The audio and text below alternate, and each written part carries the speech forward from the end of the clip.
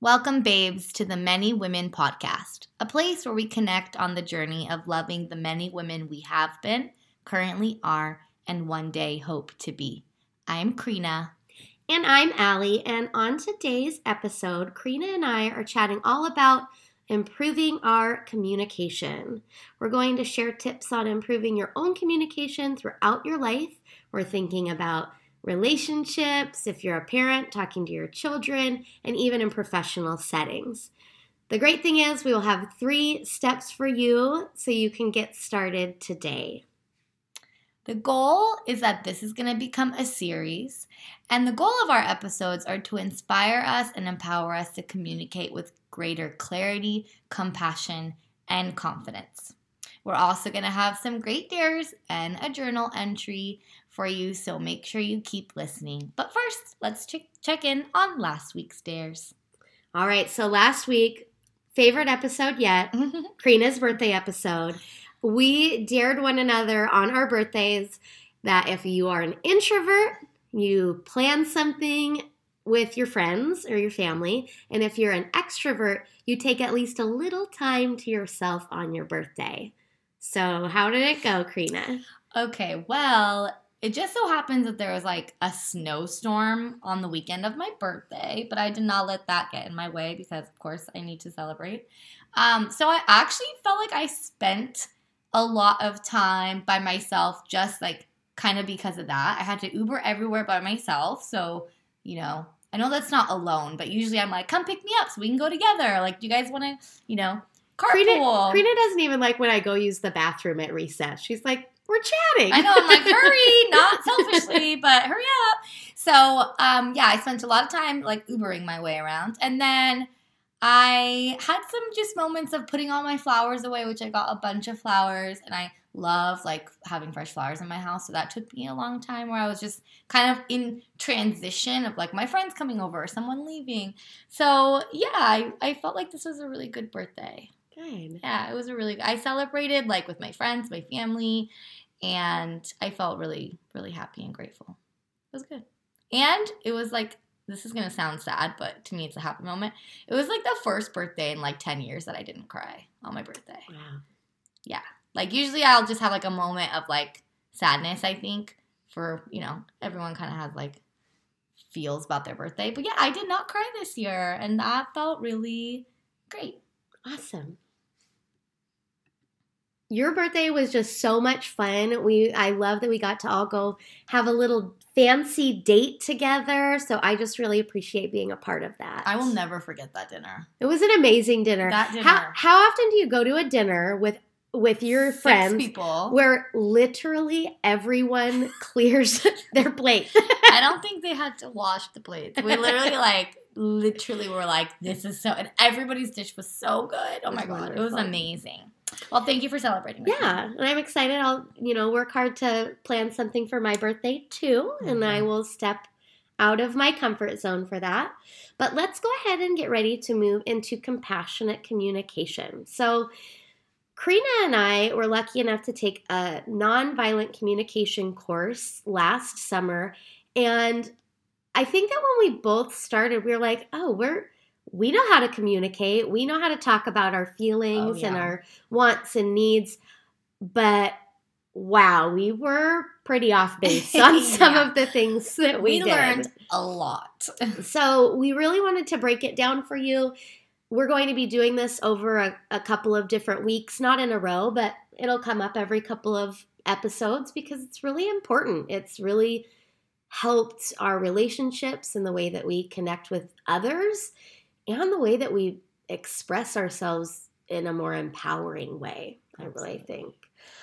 All right, so let's go ahead and talk a little bit about what compassionate communication is. So I think the most important hallmark of compassionate communication is mindfulness. And if you're not really aware of what mindfulness is by definition, I know we all have a vague understanding of what it means, but that's just the idea of making the decision to pay attention to right now with love. Yeah, be present in the given moment without judgment. Yeah, and so I think a big part of that is kind of this nonviolence, like your communication needs to be coming from your heart. Mm-hmm. If you're not necessarily ready to communicate from your heart, then you might not necessarily be ready to have a conversation. And that we'll talk more about ways to get there too throughout the steps. And then this sense of embodiment where you are really taking the time to notice how you're feeling and what's coming up for you. Okay, let's get to the juicy part. So these are the steps that we want you to learn and get into your heart and mind so that they come up naturally when you get into a challenging conversation with someone. So Karina, tell us about step 1. So the first step is presence and self-awareness. And I know we talked about when you think of mindful communication or compassionate communication or just communicating in general, I think people think, oh, it's all about what you're saying. But what we learned is it starts way before that. And it really starts with what your intention is going into that conversation. So you kind of have to pull yourself back and observe, like, what are you feeling? What are your senses? And then what needs do you have? And making sure that you're listening to what needs the other person has. I think it's really important to remember that everyone is operating to have a need met.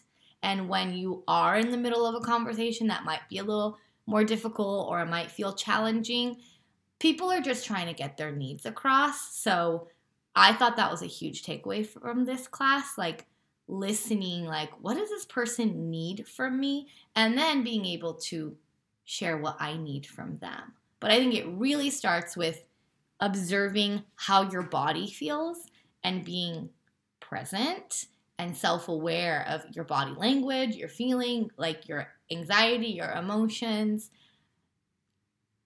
And not being afraid to say, I need a break right now, or I'm not ready for this conversation right now.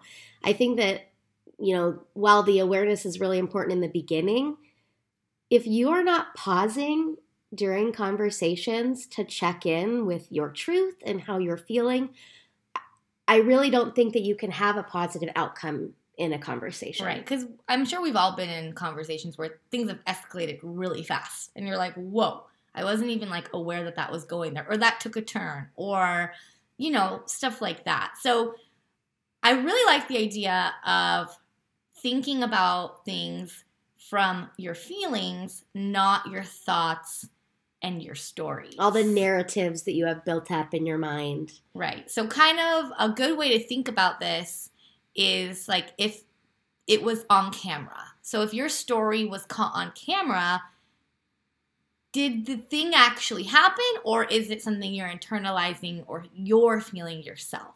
So if this was, if your situation that you're talking about was on a camera or was caught on camera, did that happen? And I'm thinking from a people pleaser perspective, because this happens between my husband and I a lot, where I'll think that he's mad at me because of, I don't know, the way his eyes moved or the slight sound that he made. But if I played that video back, that feeling of him being mad at me is not something that can be caught on camera. Right. So making a story about him being mad helps no one. Right. How much does the situation have to do with what you're feeling inside versus what actually happened? So we want to just remind you about what step 1 is. Presence, self-awareness, starting from that mindful place. All right, let's go ahead and go on to step 2, which is also something that, you have to realize that listening is a very important part of being in a conversation. I think that when you think about mindful communication or any kind of communication, like Karina said, you think about speaking first. Don't think about that first. Think about preparing yourself really to listen first. And I think that we all have our communication habits that we do. And when Karina and I did this class together, we had to do a lot of partner work. And I realized that Karina and I have this communication culture of wanting to instantly respond to each other because we get jazzed when we're talking about something. You can hear it. The verbal cues that show oh my gosh, yeah, or And we had challenges or little homework sessions where the person, I mean, we've all had to do this, but have we done it seriously where you don't talk, right, for 5 minutes and you're just listening and then you catch like what you're thinking about while the person's talking and it's like, wow, I'm just thinking about so much, or I kind of want to interrupt her, but so. Or you want to please them by being like, yes, I agree with you, or I believe everything that you're saying, but really for effective communication, like pure listening is really important. And for someone like me, like I know that one of my things I'm working on is not interrupting people. I interrupt people just not to be rude. I'm just like really excited and I want them to know like I hear them and I want to, just be part of the conversation with them and engage. And I was dating someone one time and we were having we weren't in a fight or anything, but we were having a conversation and oh God. And he was talking, and then I interrupted him and he like kind of, he paused and he was like, Karina, you didn't even let me land. And I was like, oh let my him God, land. didn't even let him land. So that's something I've been working on after this course. It's like letting people land, letting people get their entire point across, their entire, whatever version of what they're trying to communicate out to me before I jump in. Like letting them land. Let them land. I think that's a good tagline for this episode.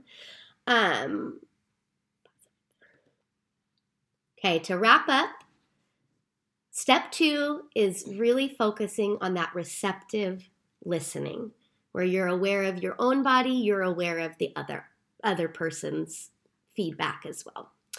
All right, Karina, finally we get to the speaking part. Karina, tell us about step 3.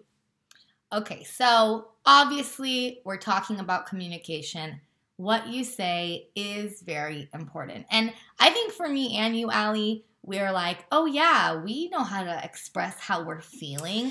And then it's like, we opened up this whole like new world where I was like, oh crap. Like I've been messing up here. Yeah, I've been using I feel statements very wrong my entire life. Yeah, so the goal of this section of the podcast is to reframe the I feel trend. I think it's kind of become this thing where if I'm saying I feel, I'm doing great. I'm communicating. Yeah. Everything after that is great because I said it's what I feel. Yeah, it's I'm owning it. It's me. So I really want to remind you and encourage you to kind of reframe that because the words you choose to use after I feel, the words that come after, can either take ownership of your actual feelings or can place blame on the person you're communicating with.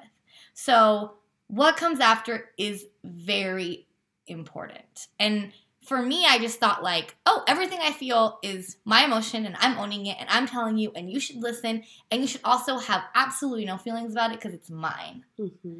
It's like instead of saying you're a jerk, you're saying I feel like you're being a jerk. And that's just, although it has the wonderful I feel statement, it's really not a feeling.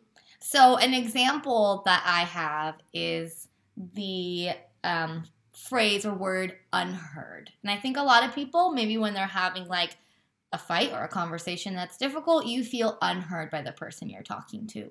And what we learned through this course is that there's a bunch of feelings that are easy to state. The good positive feelings are easy, I would say, right? To like identify. I think that when you think about the feelings, you have to think about like, could I see this feeling on like a little emoji face chart? Because sad might be on there, angry might be on there, disappointed might be on there, but unheard is not on there. So instead of saying like, I just feel unheard, because yeah, you're saying I feel, but I add it, but you're adding blame to the person that you're talking to. So you're like, yeah, I feel unheard, but that's automatically implying that they are doing something to you. Would you agree with that? Yeah. Kind of like you're putting blame on them. Yeah. And then yeah, the person you're talking to will probably get defensive and they'll probably feel like they have to, stand up for themselves because you're blaming them and you're putting, this negative emotion on them.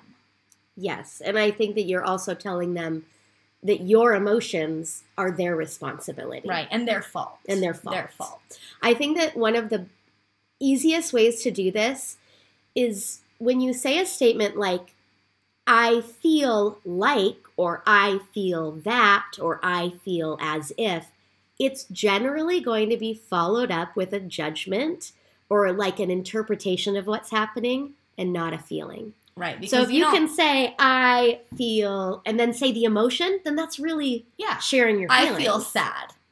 Yeah. Nobody says, I feel as if sadness is occurring. Yes.